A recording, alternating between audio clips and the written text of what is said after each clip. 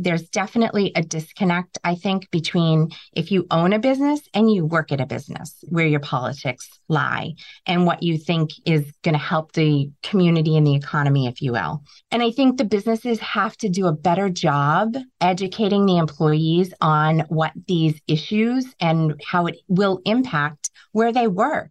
Welcome to Political Contessa. I'm Jennifer Nassour, and this show is here to support your interest in center-right politics, policy, and breaking news.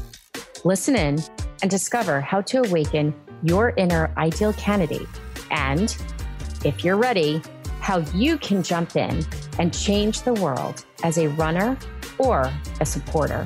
Welcome to Political Contessa. If you or a friend have ever considered running, or you know a woman who should, I've got something just for you.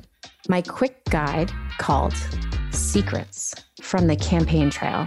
It will show you 5 signs to tell you you're ready to enter the political arena. To get these tips and learn about all new podcast episodes and ways to get involved, head over to politicalcontessa.com.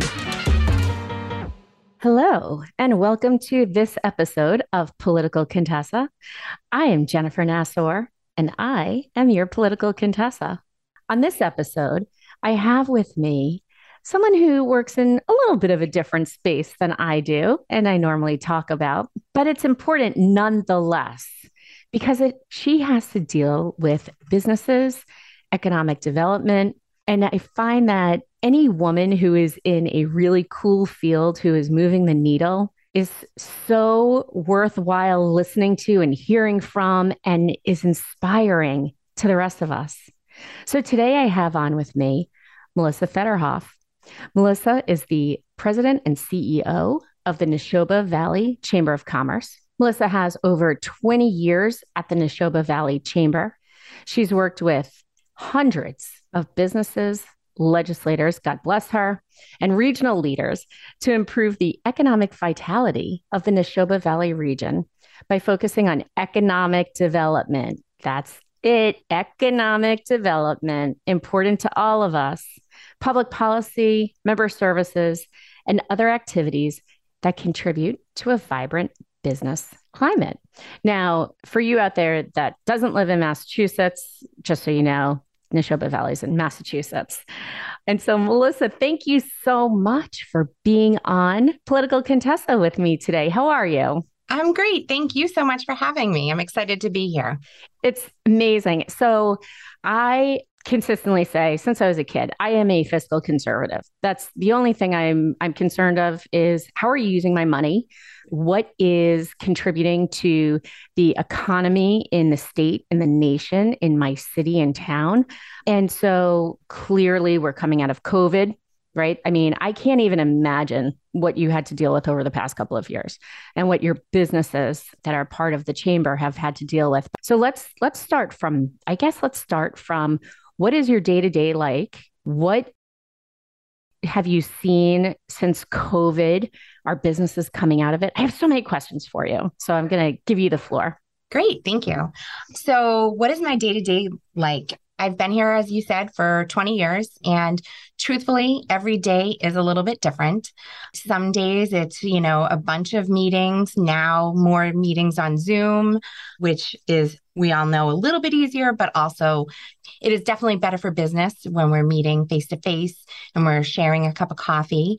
But every day is different. Out in the community, meeting with the businesses, doing ribbon cuttings, celebrating businesses, celebrating the events that they're having and trying to help them promote that, which really is what I think that the Neshoba Valley excels at is, helping the businesses spread the word about what they're doing and really working with our town leaders and our businesses in our towns to help build our community. That's one of the things that I've actually heard from our members is that they love the community that we're in and that celebrate. And we do, per what our members have said, a great job, helping them celebrate what a great community that we live in. So we love that.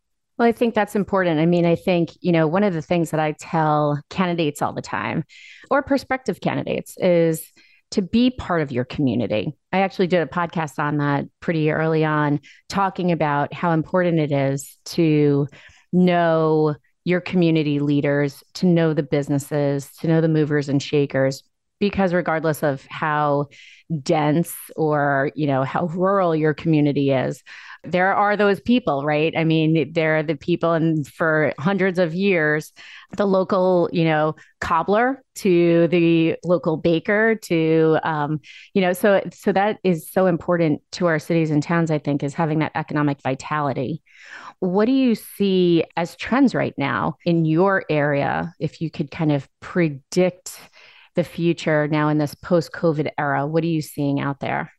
Definitely businesses are, it feels like we're coming back and everybody's excited to, start doing a lot of the in-person and whatnot. Also a little hesitation anytime that, the COVID, numbers start to increase ever slightly. There definitely are folks that are nervous still. Not myself. I'm out there and I feel like, I'm a relatively healthy person. I have bigger things to worry about. And I just for me, I just have to move on and get out there. I understand that, not everybody feels that way, but that's me. But I feel like, businesses, we've definitely through COVID, I know throughout the country, we had a number of businesses that actually thrived. But, we did have some businesses that closed. And the reality is I do sometimes look at the businesses that closed and wonder was it really COVID or did COVID just force the, process a little bit faster, that they were going to inevitably end up closing or whatnot. So businesses are coming back. Really feel positive about that. Of course, and I think this is, again, across the country, jobs, hiring, that is a huge issue for everybody, it seems right now. It does not matter what industry you seem to be in, what your salary range is, what your benefits are. Everybody's having a hard time, it seems, hiring. So that's the big issue. Yeah, I mean, no matter where you go, right? Whether it's a store or a restaurant, I feel like everyone is understaffed. So I want to go back to a couple of things. One, the COVID thing, and then two, have you heard from business owners why they feel as though people are not applying for jobs? Or, I mean, because, there are lots of jobs around. So what have they said they feel like is the reason? So we actually did an economic forecast breakfast a couple months ago, and we had some, leaders in to talk about this. And they deep dived into the statistics from the state and we did surveys across the region. And definitely seems like a lot of folks are really working on their own work-life balance and, don't want to do the crazy hours that might be needed at a restaurant, or, they've totally, they don't want to be tied to a desk. And so they are now doing art and, selling their art. And so I've seen a lot from the economic forecast breakfast. What they told us that they're seeing a lot of is just folks completely changing their idea of, what is important to them. So I think that seems to be one of the big things. Yeah, I tried that work-life balance thing for like 6 months during COVID. And I don't know, that didn't seem to work so well. You and me both. I think a lot of us ended up saying, hey, this is good. Like more time at home with family and more time spending. I mean, I did not FaceTime, what's the other one? House party with friends. And, how like I'm going to do more of when I see my friends, I'm able to go out, I'm going to do more enjoying life. And I don't know, like it's, I feel like that never has happened again. And the further and further I get away, I think, oh, I should probably take a moment to really enjoy myself. So I'd love to know who those people are. Now, how I become one of them. Absolutely. And so in all seriousness, what then becomes the impact on the businesses if you can't get people to work for you?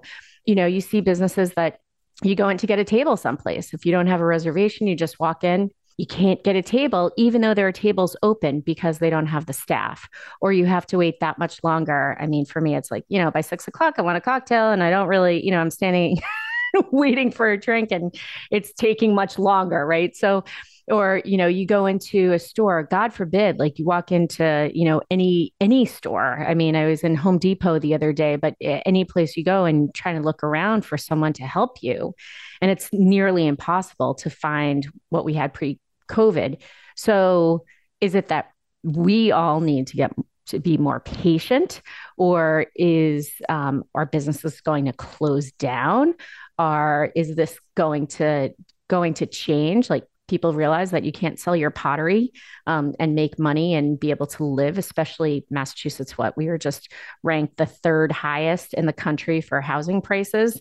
You can't afford to live if you don't have money coming in. So what happens to these businesses?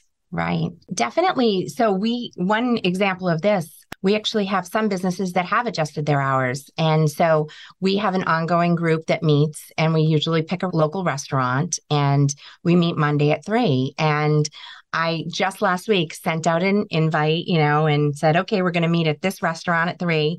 And I don't know why, but I decided to check out their website and verify their hours. And they've changed their hours of operation, and they are now closed on Sundays and Mondays. And, it was something that we've had plenty of meetings there before that never even thought of it. And so businesses are adjusting their hours. It's costing businesses more because they are trying to bring in, good quality help. And so they're working to increase their pay scale and their benefits. And then, of course, there's the supply issue. And so a lot of supplies are costing a lot more. So I think it's going to also cost us a lot more to go out to restaurants, to go to stores. But it's also important that we continue to do that. And I think you're right in that we do need to have a little bit of patience. I need to think, before I go to a restaurant, I need to make sure that they're open those hours that I'm used to them previously being open, for example. So it's definitely taken an adjustment on all of us. Yeah, definitely. I mean, well, and you bring up another good point, so it's not just COVID happened and then the slow opening. You have people who are still hesitant, which is amazing to me. You can gather at a barbecue, or you could be in whatever you feel is crowded. And then all of a sudden I saw someone go into the dry cleaner the other day, literally no one in the dry cleaning space. And this one woman walked out with a mask on. I'm like, so the door's open, there's no one in there. I'm still so confused, but you do what you need to do to make yourself feel safe, even though there's absolutely no statistics that prove that wearing a mask outside is okay, that you're not going, whatever, right? I mean, there's no statistics that show that you need to wear that. However, I diverge. It's like those little things that are pet peeves of mine when I see I'm with you. Like you're just making the owner feel like they have cooties, right? It's right. Yeah, agreed. I mean, at this point, we're past it. We know there's so much more data, and you feel bad for those establishments that have been suffering for all this time. But then on top of it, we have everything going on in Ukraine and Russia, causing, supposedly, according to this presidential administration, that's causing slowdowns in the supply chain. You have China, who's playing games with us consistently. And then you have containers that have taken forever to come onto shore. And so the supply chain issue is hurting these folks as much as anything else.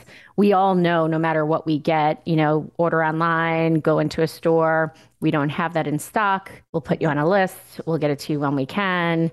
Supply chain issues. What are businesses in your area? What can they do to make sure that they have long-standing livelihood, that they're going to be here in the next, everyone has a 3 to 5 year plan. Are people looking and saying that they think that this is going to end at some point and get better? Or is I guess it's the mindset. Are folks fearful, businesses fearful of what happens next?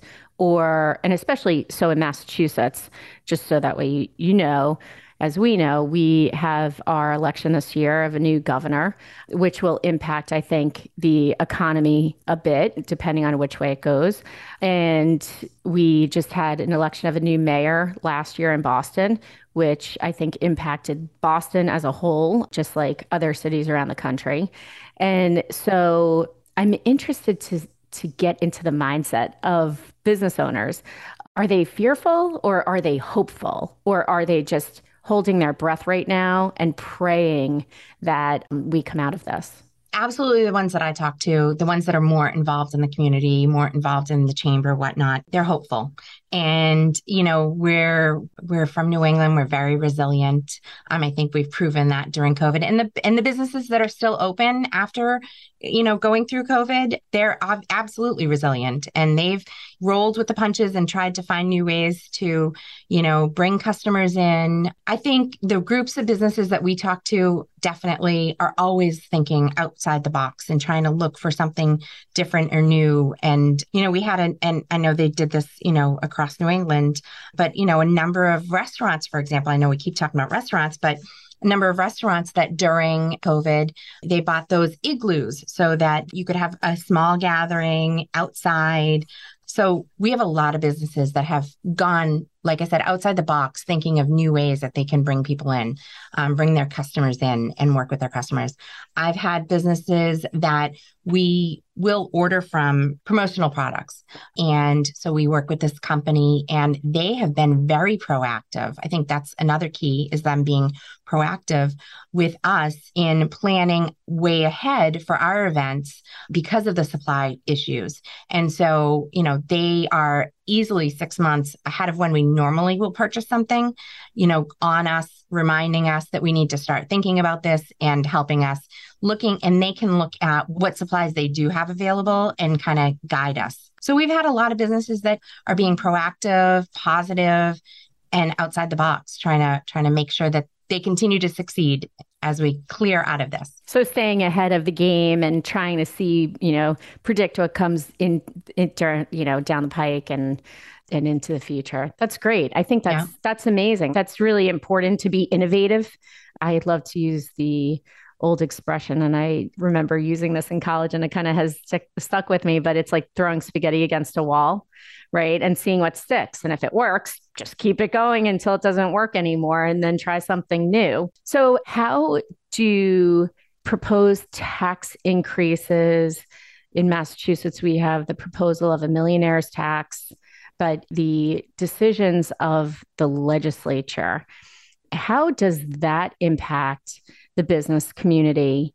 And how important is it to have relationships with your locally elected officials, whether they be select board, town council, the members of the House and the Senate in Massachusetts? And again, this is no matter where you live, it's the same exact idea. Yeah. So about 10 years ago, we actually hired a public policy consultant to really help us help our businesses kind of move the needle with this type of thing. Politics definitely has never been my area of expertise, I say. We're so fortunate. We have folks, I know that you know them, Jason Kelpie. We are so fortunate to have him. And then, of course, we hired Matt Keswick of Keswick Consulting. And we're so lucky to work with them. And they have helped us really work to educate the businesses. And it's important too, I think, for the businesses to educate their employees. I have seen over my years here, there's definitely a disconnect, I think, between if you own a business and you work at a business, where your politics lie and what you think is going to help the community and the economy, if you will. And I think the businesses have to do a better job educating the employees on what these issues and how they vote, how it will impact where they work. Because I've done a little bit on the millionaire's tax. I wouldn't feel comfortable really speaking a lot about it. But in the long term, it looks like it will affect a lot of small businesses, a lot more than people realize. And I think that in the long term, it's going to end up hurting a lot of businesses, closing a lot of businesses, and it's not right. It's not fair. So we actually did an internal survey. We do a weekly e-newsletter to all of our membership and the community. And we did a survey and we polled people. We actually, in the email, included a blurb information about the millionaire's tax and actually included examples of how it's going to affect small businesses. And then we surveyed and we said, so what do you think? Should you vote for it or not vote for it? Support it, not. And the majority, even after the examples of how it's going to affect a small business, they are in favor of it. And I'm like, my mind was blown when I saw this. It was like, we gave you examples of why it's bad. I don't know. So sometimes I'm at a loss. My mind is blown. I can't even, it is the most regressive tax because it is on its face. The proponents of it have made it look as though, look at us, we're going to screw people who make $1 million or more a year. But in reality, what it's doing is those business owners, those small business owners that we really care about and we need in our communities are the ones that are going to get hurt the most. They're the ones that are paying those low wage workers too.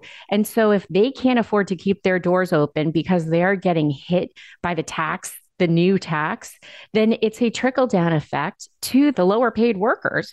I mean, it's not the State Street, and the Fidelities that have to worry about it. It really becomes the mom and pop shops, which is a travesty at the end of the day. So, I mean, hopefully that doesn't pass, but it is concerning and wow. Yeah, my mind was blown. It's so concerning. Clearly, we need to do more education on this. But the businesses have to educate their employees. And I think that, especially in Massachusetts, we're maybe not as pro-business as I feel like we could be. So sometimes I've heard from the businesses that they don't want to communicate with our legislators because they're not pro-business. And it's like you still have to communicate with them. You still have to tell them, what your thoughts are on this, why it's bad for your business.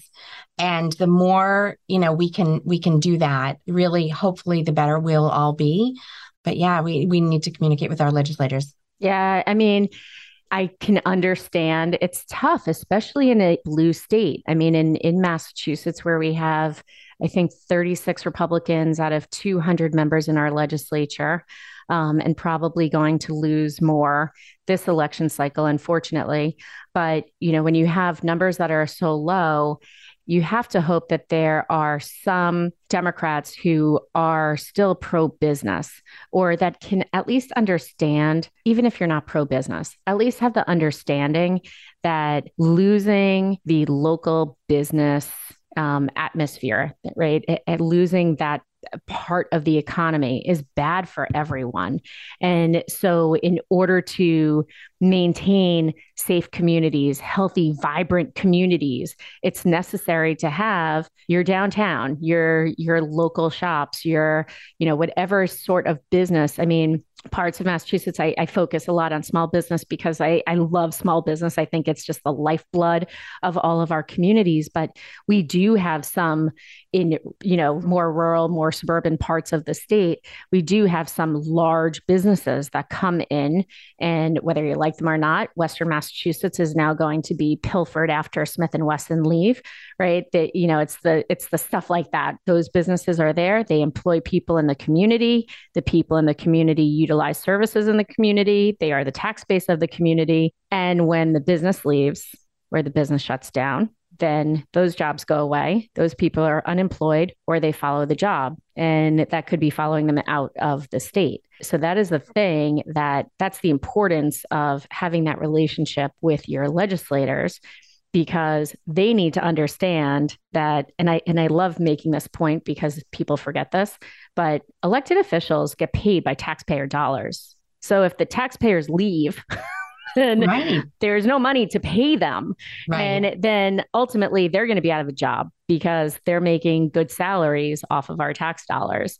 And so it's a very important relationship, a very important symbiotic relationship to have.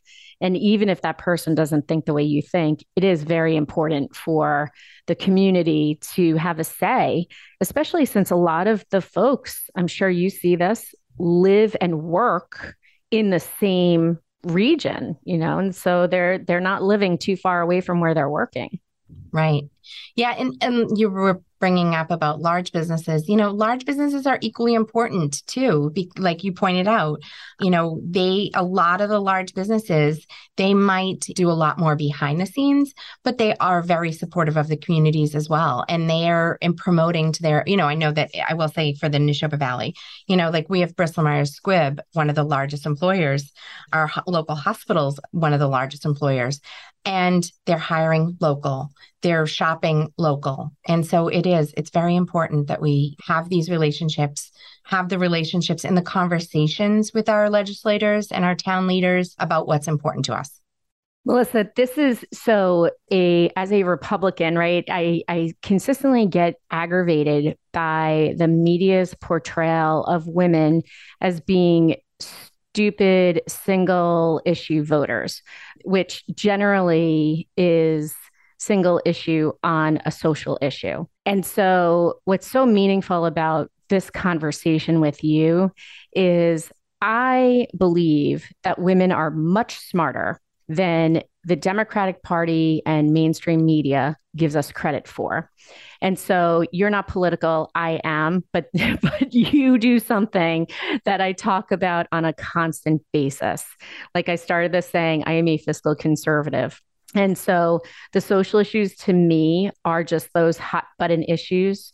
It is how you were raised, it's your faith, it's your who you surround yourself with. But at the end of the day, for me at least, I'm a single mother raising my children, paying a mortgage, paying car payment, putting gas in my car, putting food on the table. And I would like to think that women are much more savvy than just getting sucked down the electoral road that has been paved for us by the left, and believe that we have to have conversations about the economy, because that is something that actually affects us. And whether you have children or you're just taking care of your parents, you're taking care of an elderly family member, whatever it is, you're probably paying rent, you're paying attention to your food bill, you're paying attention to your gas, you're paying attention to healthcare costs. And when you see that everything is soaring, it becomes very difficult to navigate, and you care less and less about what other people are telling you to vote on. And so I think this conversation is so powerful and so important because, one, I love that you're a woman in this world, and heading up a local chamber and dealing with all these businesses. But you really understand the main streets and the importance of a vibrant economic community.